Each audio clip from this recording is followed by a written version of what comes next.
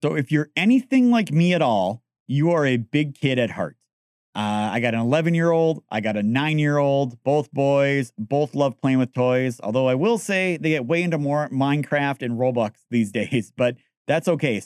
But this episode, it's all about toys, whether you're a kid or in the industry. So if you're watching the video portion, you can see now I have a beautiful truck held up right here. And this is actually from McKay and Company, John McKay. He's the owner of it. They're a great company in our industry. But this is one of the trucks that they had built over at First Gear. So First Gear is the company that makes these things. It's a very interesting process. This is not buying a Matchbox car at your local Walmart. This is something much more intricate, much more collectible. They've been around for 30 years. They're celebrating their 30-year anniversary. My company's been around for 8 years. I can't imagine it making 30 years and surviving as a company, especially in the toy industry that's really been kind of decimated a lot with online retailers, Toys R Us going bankrupt, all these things. But they've carved out a great niche, a great product. It's not just trucks they do all kinds of things. Erica's on this episode. She's going to talk a lot about their company, what they do, how they do these things. So I hope you enjoy the episode. And without further ado, let's go ahead and we'll kick you into the episode.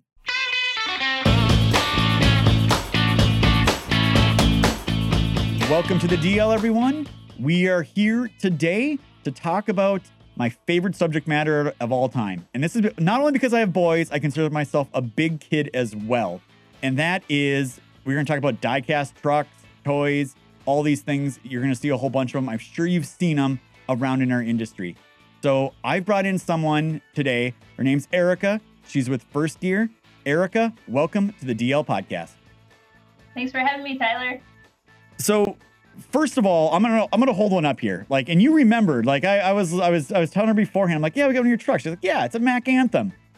So we got one of these guys. And first of all, I'm sure people in our industry have seen these before, but I gotta say this: the level of intricacy that goes into these things is absolutely unreal. This is not like buying a Matchbox car from my local Walmart. But I'd love to hear a little bit about First Gear. As I understand it, you guys have been around for a little bit, and you got some milestones you're hitting here over at your company. Absolutely. So we were founded 30 years ago in Dubuque, Iowa, which is right down the road from where our current headquarters is right now in Peosta, Iowa.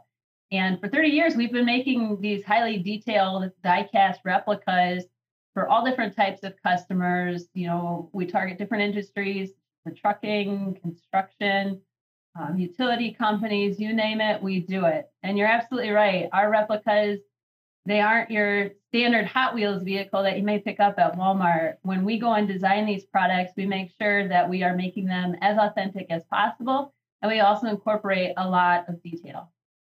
Yeah. So I guess what I'm interested in is the process, right? So like, I know we went through this with your company. And when I first started, I was like, oh, just call them up and order a truck. And I'm sure we'll have it like in 30 days and a whole bunch of them. But it's a bit of a process from what I understand with the design and everything. Can you talk a little bit about what happens when a customer's like, hey, I'm interested in buying a bunch of these trucks? Like what goes on? What's the process like?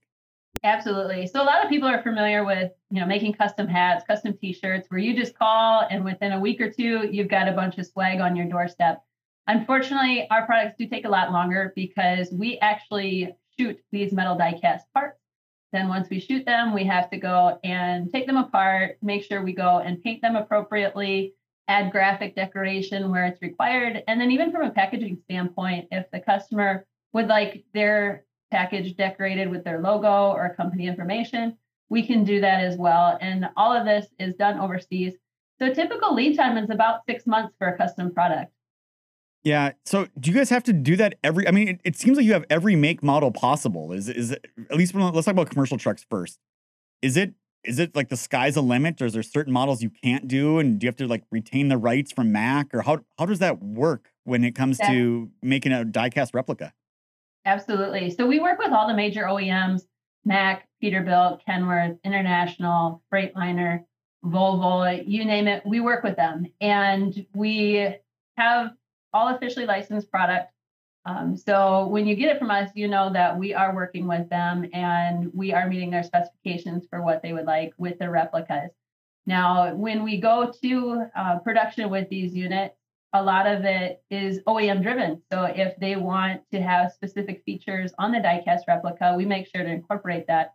And part of the reason why the lead time is so long is because a lot of times when we go and produce these for customers, each model is unique, and it's not economical to have thousands of these just laying around because everyone will be different, and it's not easy to just go and paint them a certain color or add graphics as needed. Yeah. Again, they're just so intricate and so different. So, like another example I have here. So, John McKay, we've had John McKay on the podcast before, and as I understand it, he's got actually quite a collection of diecast in his lobby at his office there. So I can imagine he's had quite a few of these come through with you guys. But this is an older one. This is a Ford, right? Like Ford's been out of business selling commercial trucks. I know Sterling, and then Sterling obviously was discontinued by Daimler. So what do you do on like these old ones? Is there still IP? Like if I ask for like an old model truck that doesn't exist, can you just do that, or do you have to go track somebody down, or what's that look like?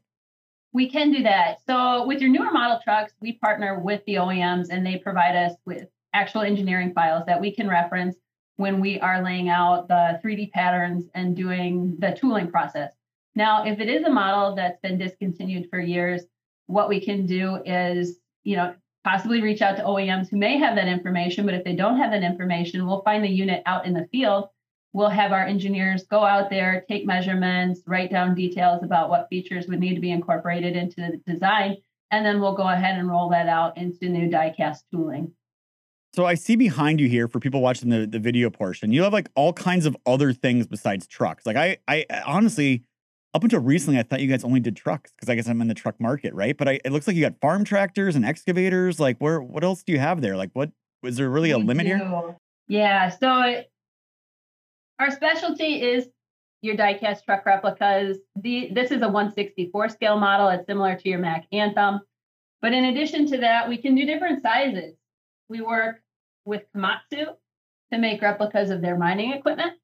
This is an example of one of their dump trucks. It is 1/50th scale. It is quite heavy. And what's awesome about it is even when we're doing these larger models, we're still incorporating lots of different features. So this particular one, you can open up that dump. And even if you look at the front, you can get all that ladder detail in there. Another industry that we work with quite a bit is some of your construction. So this is a front discharge mixer, and same thing where you can even get that drum to roll.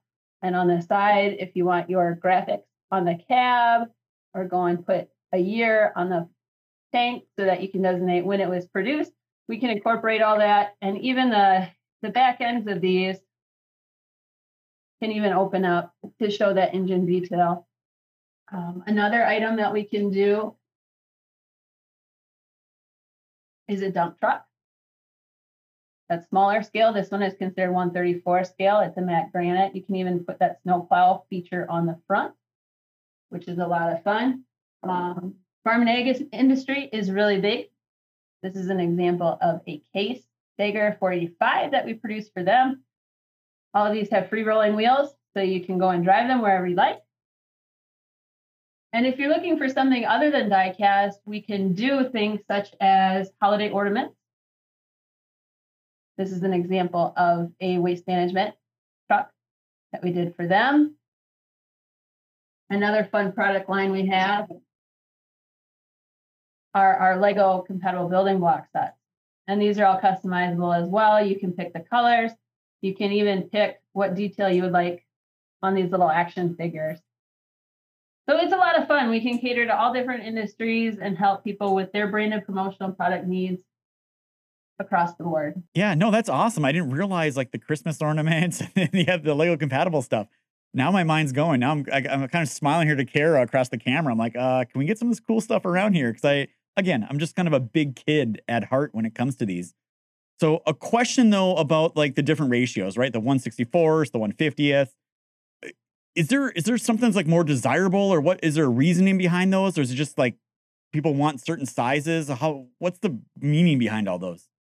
Absolutely. A lot of it is driven by how desirable things are. So historically, your tractor trailers, such as this one, which was 1/64th, it's about 12 inches long. That's what we do for the trucking companies. We've even done models for the towing industry that are that same scale, and they still have a lot of fun functionality to them.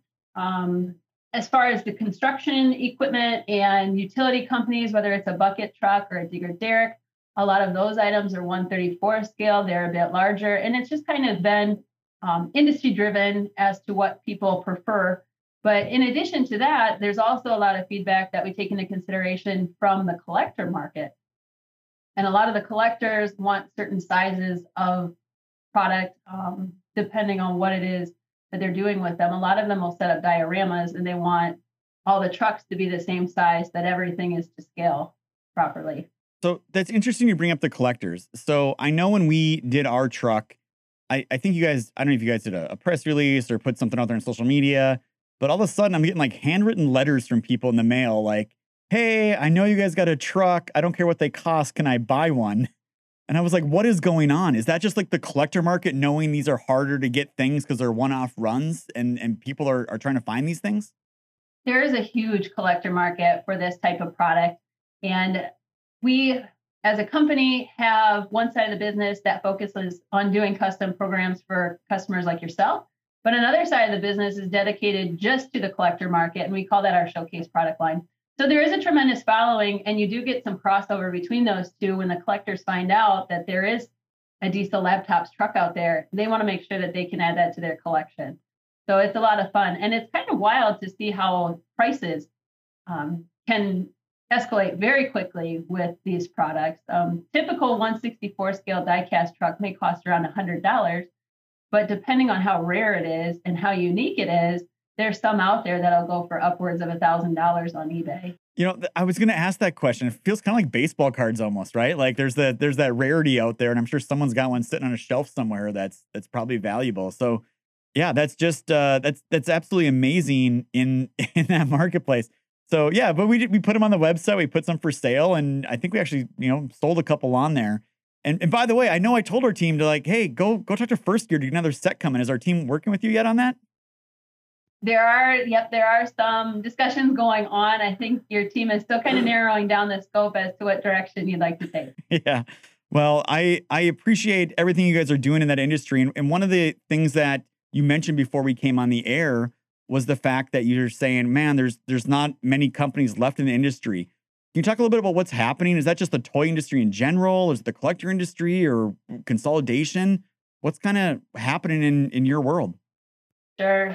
Well, a lot has happened, in the 30 years since our company was founded. Our founder actually came from Earl. And over the years, some of your bigger toy companies, they've been acquired and bought out.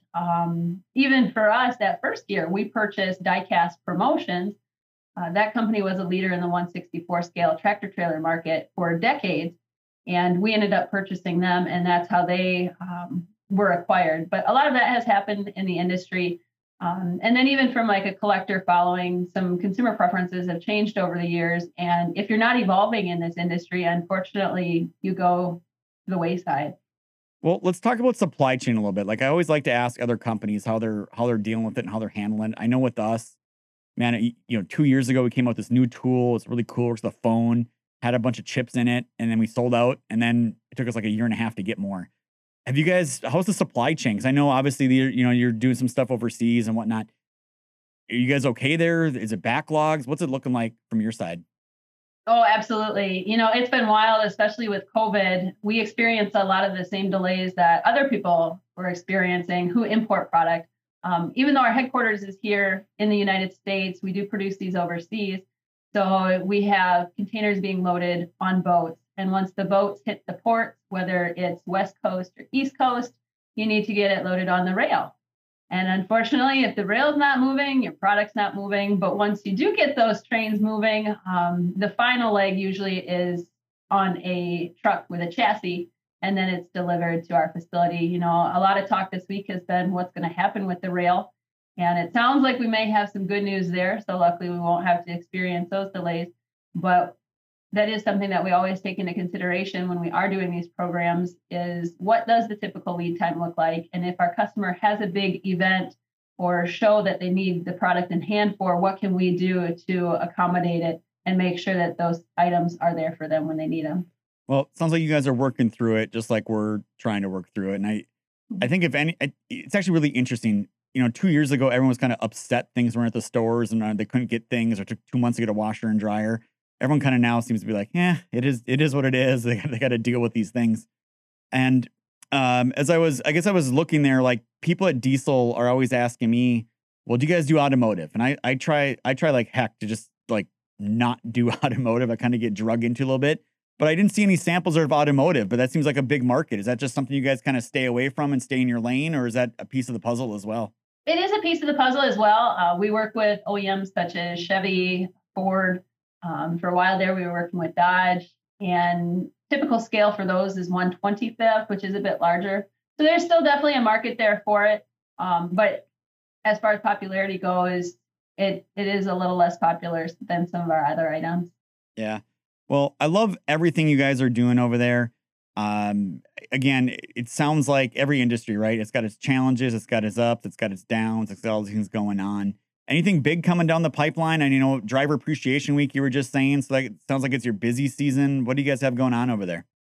Yeah, Driver Appreciation Week is very big with not only trucking companies, but also companies like yourself that help, whether it's truckers or 3PLs, that sort of thing. A lot of these companies will make custom replicas to use as giveaways. Another big thing that happened for us this week is with our 30th anniversary, we've been dropping limited production runs of trucks. And we dropped one earlier this week and it sold out within a matter of hours. It was just wild. Well, I was going to ask that. Do you guys do like some normal stock runs then it sounds like of just generic stuff to sell and the custom? Is it two different things you guys do? Absolutely. It's two different things that we do. So one side we do that custom and the other side we cater to the collector market, and that would be our showcase product line. Yeah. So when you do the runs, is that just on your website or do you guys have distribution or where do people find those things? Absolutely. So when we do those runs, you can see them a lot of times on our website. We also partner with an extensive dealer network where some of these dealers, they're exclusive runs that they get their hands on. So you need to reach out to them if you want to get your hands on certain items. Yeah, I can see the whole collector angle here, right? Like I remember like Beanie Babies at McDonald's back in the day, right? Like people be lined up for hours just trying to buy Beanie Babies because like I might be the one that comes out just this day or whatever it was. So I get it. I've been looking for a hobby. And I always go back to the diecast stuff. I'm like, man, but I know myself. I'm like, man, I'm gonna go on eBay. I'm gonna go to these places and just like buy a bazillion of these things and probably screw myself up doing that. And then I'll get somebody who's probably not happy at me at home, right? But it's a pretty amazing collection. Like I was talking about McKay and a company, just seeing pictures of their lobby, I can just imagine there's a lot of collectors at their houses with these big displays. Have you seen some of these? Are there like mini museums out there that have collector items like this? Absolutely. Yes. The crew down at Freight Waves, I know they have Freight Alley, which is a whole area full of trucks over the years. Some of them are fallen flags trucks that are no longer, out there on the road. Some of them are, trucks that you look out your window and you might see running down the road. There's a big variety for it. But even from a collector standpoint, our company has a Facebook group for our collectors. And sometimes it is just wild, the rooms full of diecast that you see with some of these collectors. And, it's interesting because our subject matter varies so much. We dabble in a little bit of your pop culture. So we did an Elvira truck last year. We've got some AC/DC trucks. If you're big into rock music, you can pick those up. Or if you just have a passion for trucking, like I said, we have a lot of fallen flags trucks that maybe growing up, you used to see it, going down the road next to your house, or maybe your dad drove that truck. So you want to have that in your collection. There's a little bit of something for everyone. Well, again, I'm a big kid at heart. I love these things. I love anytime a company comes up with something I enjoy. You guys make a great high quality product. I've never seen one or heard anyone complain about the quality coming out of First Gear. So you guys do a tremendous job there. If people want to learn more about First Gear or connect with you, where should they go? Absolutely. So you can go to our website, firstgearonline.com. And when you're on that website, you can find all of our showcase products. So if you're looking to put something in your own personal collection, you can shop there. Or if you want to learn more about our customization capabilities, we also have a section on the website dedicated to that.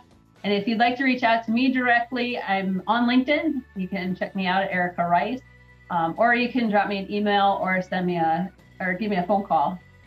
Well, I know for sure now that I'm going to go on Facebook here tonight and go join up to that the First Gear fan page, it sounds like, because that's the exact stuff I like to look at on Facebook.